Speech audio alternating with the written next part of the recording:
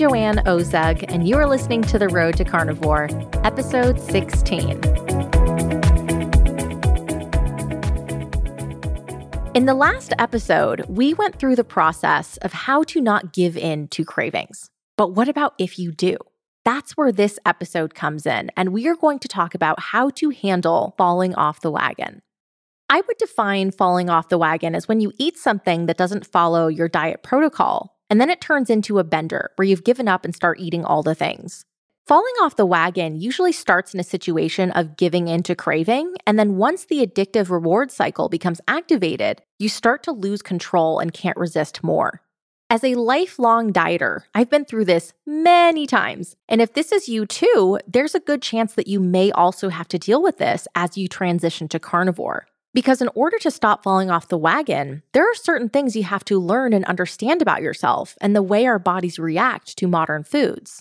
One of my biggest doozies falling off the wagon, I was camping with my husband's side of the family. And this was 11 months after I started carnivore, so I was pretty established at that point, and I had already gone on trips and vacations and successfully stuck to carnivore during travel. So it was a no-brainer that I do the same for this camping trip. I prepared and I bought plenty of meat for myself, and I thought it would be a breeze. Well, the first night, my son asked me if I would roast a s'more with him.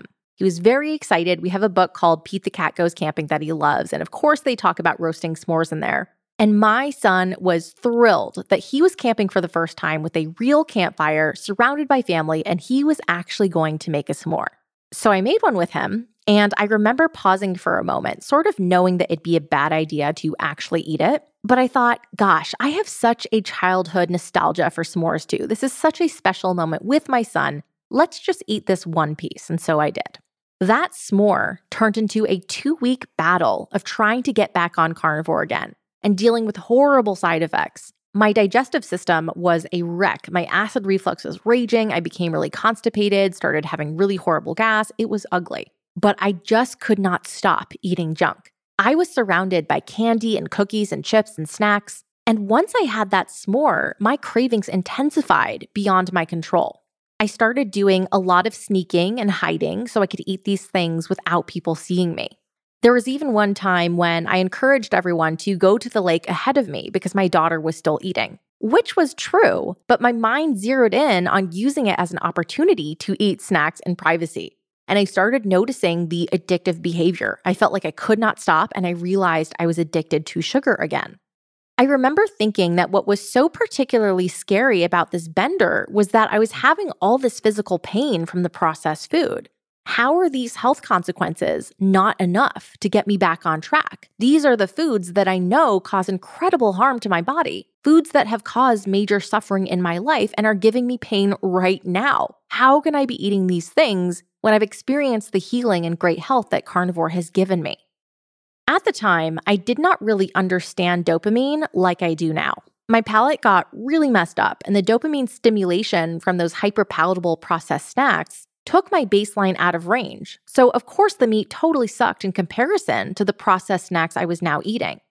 I wasn't really aware of these realities then, and it was this bender that prompted me to start reading about dopamine and the limbic reward system and learning about how incredibly addictive processed foods are.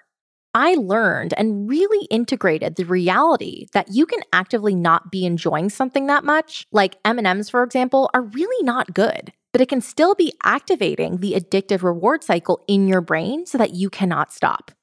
Think about if you've ever eaten so much sugar and felt so full that you were sick to your stomach, but you still kept eating cake or candy. This is a real phenomenon where you are so beyond satiety to the point of discomfort, but you can't stop eating. There have been times when I've stuffed myself so much that I was on the verge of throwing up. That never happens with meat because meat is not addictive. Meat is a food that's very tied in with our body's satiety signals. I also did not understand the extent of how incredibly addictive processed foods are designed to be. Remember from episode 6, I talk about how many billions of dollars companies spend on this. It is the job of a food scientist to create products that hijack your brain so that you eat more. I really wish this was an exaggeration, but if you do the reading, you will understand that it's not. And if we're honest about it, we already know this. We delude ourselves into thinking we can control ourselves, and maybe on a good day we can, but most of the time, many of us cannot.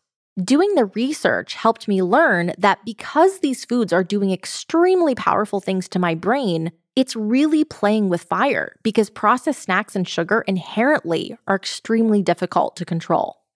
Another big epiphany that came up after my reflection is at the time, I didn't know to watch for and deal with the emotional difficulties that naturally arose from the circumstances of that camping trip.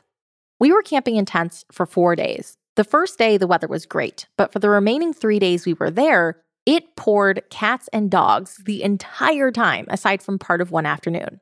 I have 2 young children, so it's not like I could just go into my tent, curl up, and read a book. They were antsy, I was sick of the rain, and I felt trapped and stuck, not being able to do any of the activities we had expected to. Once I had a taste of that s'more the first night, even though I planned and wanted to get back to carnivore, eating lots of sugar and crunchy snacks became incredibly compelling, and I knew it would make me feel better temporarily. So I took that escape instead of handling the emotions. Since that time, I've become more practiced at acknowledging the difficult emotions and holding myself through it, and finding a way to meet my needs without numbing myself with food. The rain was out of my control, but I saw in retrospect how many opportunities for action I could have taken that didn't involve eating candy and snacks. So now that we've gone through that example, let's talk more broadly about what to do if you fall off the wagon. The most urgent thing you need to do is stop as soon as possible. That is the pressing matter, to draw the line in the sand, and then you can do the analyzing, the reflecting, and dealing with the emotional aftermath. The biggest thing to internalize about falling off the wagon is that it's typically harder to stop the longer it continues, the more your dopamine begins to adjust to new levels of stimulation. It's just like drugs, where you start needing higher and higher doses to receive the same amount of pleasure. There's no good ending to this story. It's always better to stop now. The only way to get back to a more normal dopamine baseline is to go through withdrawal. This is just how it is. The problem with eating these hyperpalatable foods is they are unnaturally stimulating man-made creations, and the meat will always pale in comparison until it becomes your norm again. And this process of withdrawal is hard because once you've fallen off the wagon, you will deal with intense cravings for more carbs, because that's simply how our bodies respond to these super stimulating foods. As a side note, this reality is what ultimately made me decide to stop acting on the "I'll just have one bite" excuse. For a while, I thought, I don't want to feel deprived, so it's better if I just have a bite. But I realized over time that even though it can feel really hard to pass entirely on the cake, it is way easier than the amount of craving I face once one bite hits my mouth and brain. This is a judgment call that will vary from person to person, but I have found that it's much easier to just not have any because it's never easy to go from falling off the wagon to getting back on track. It is always hard because our response to hyperpalatable foods will always be the same. We will always go nuts for them. And actually, after doing carnivore for a while, it's arguably harder because you're not used to that stimulation anymore. So remind yourself that the longer you continue on the bender, the harder it will become to get back on track. You must summon the perseverance to overcome the fact that it is hard, but it's only going to get harder as your dopamine baseline changes. Acknowledge that yes, it's hard now, but it will be worse later. Being kind to your future self means stopping now. Another thing to catch yourself on is any tendencies to throw in the towel because you've already fallen off. I was the queen of this excuse. I've ruined the day now. I may as well have more cookies and I'll just pick up again tomorrow. Just because you ate one cookie doesn't mean the rest of the day is shot. 2 cookies is worse than 1. There is a difference. It's not all or nothing. 2 cookies has a higher load of difficulty for your body and brain than 1. That is just a fact. Don't pretend that this isn't true. The cookie you already ate is a sunk cost. Do not give yourself the green light for letting the 1 cookie turn into the whole tray just because you've already deviated. That's not the package deal outlook and owning consequences. Remind yourself that at any point, you can recognize that you're experiencing a very understandable, natural addictive response and desire to eat more of this hyperpalatable man-made creation. But you can make a fresh choice about whether or not you're going to continue. What do you want to do now from this point in time? Engage your prefrontal cortex, connect to your values, and do the things now that your future self will thank you for. Make a commitment to stop, and if you don't, be honest and clear about the fact that unless you do something to change now, it's probably going to continue. Be firm and clear, draw a line in the sand, and decide to stop now, even if you've ruined your perfect eating streak. After you draw the line, ready yourself for the emotional tidal wave that often comes.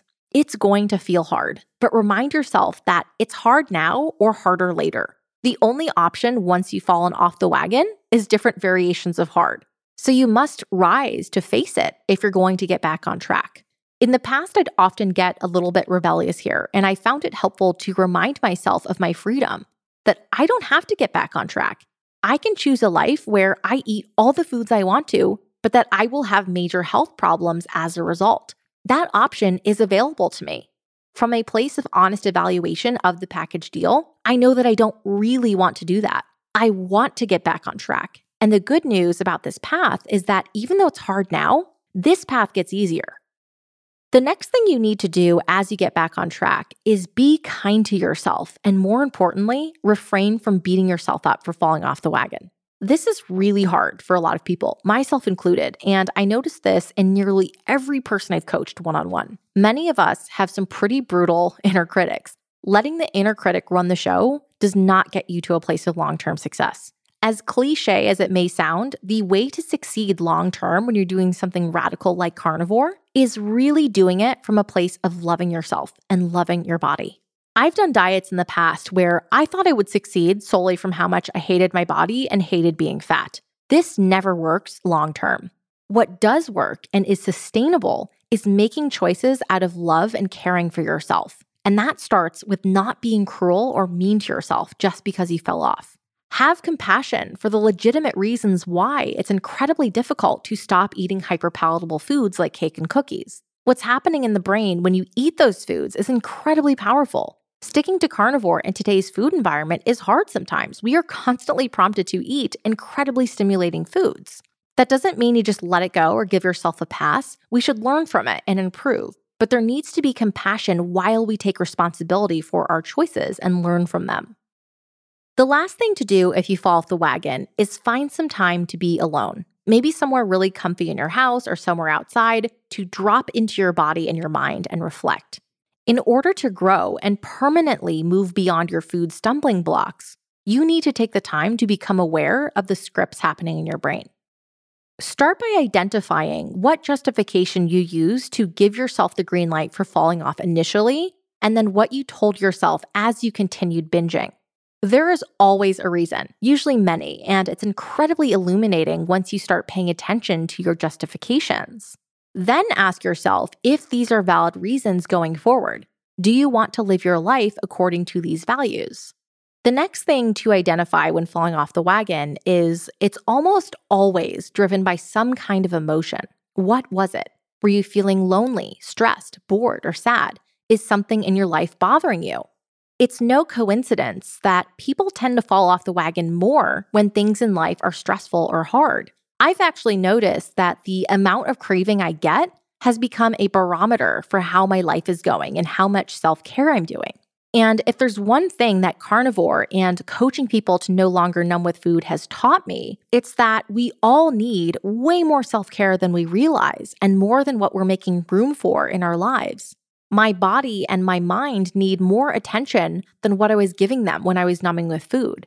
I now pay more attention to when I need to go on a walk, if I need to be in the sun, if I need to meditate. And sometimes it feels extremely inconvenient. The time when you most need to take a walk in the sun or meditate is usually when you feel the most busy or overwhelmed. But it's better to deal with the thing that's challenging you instead of sacrificing your body and your health.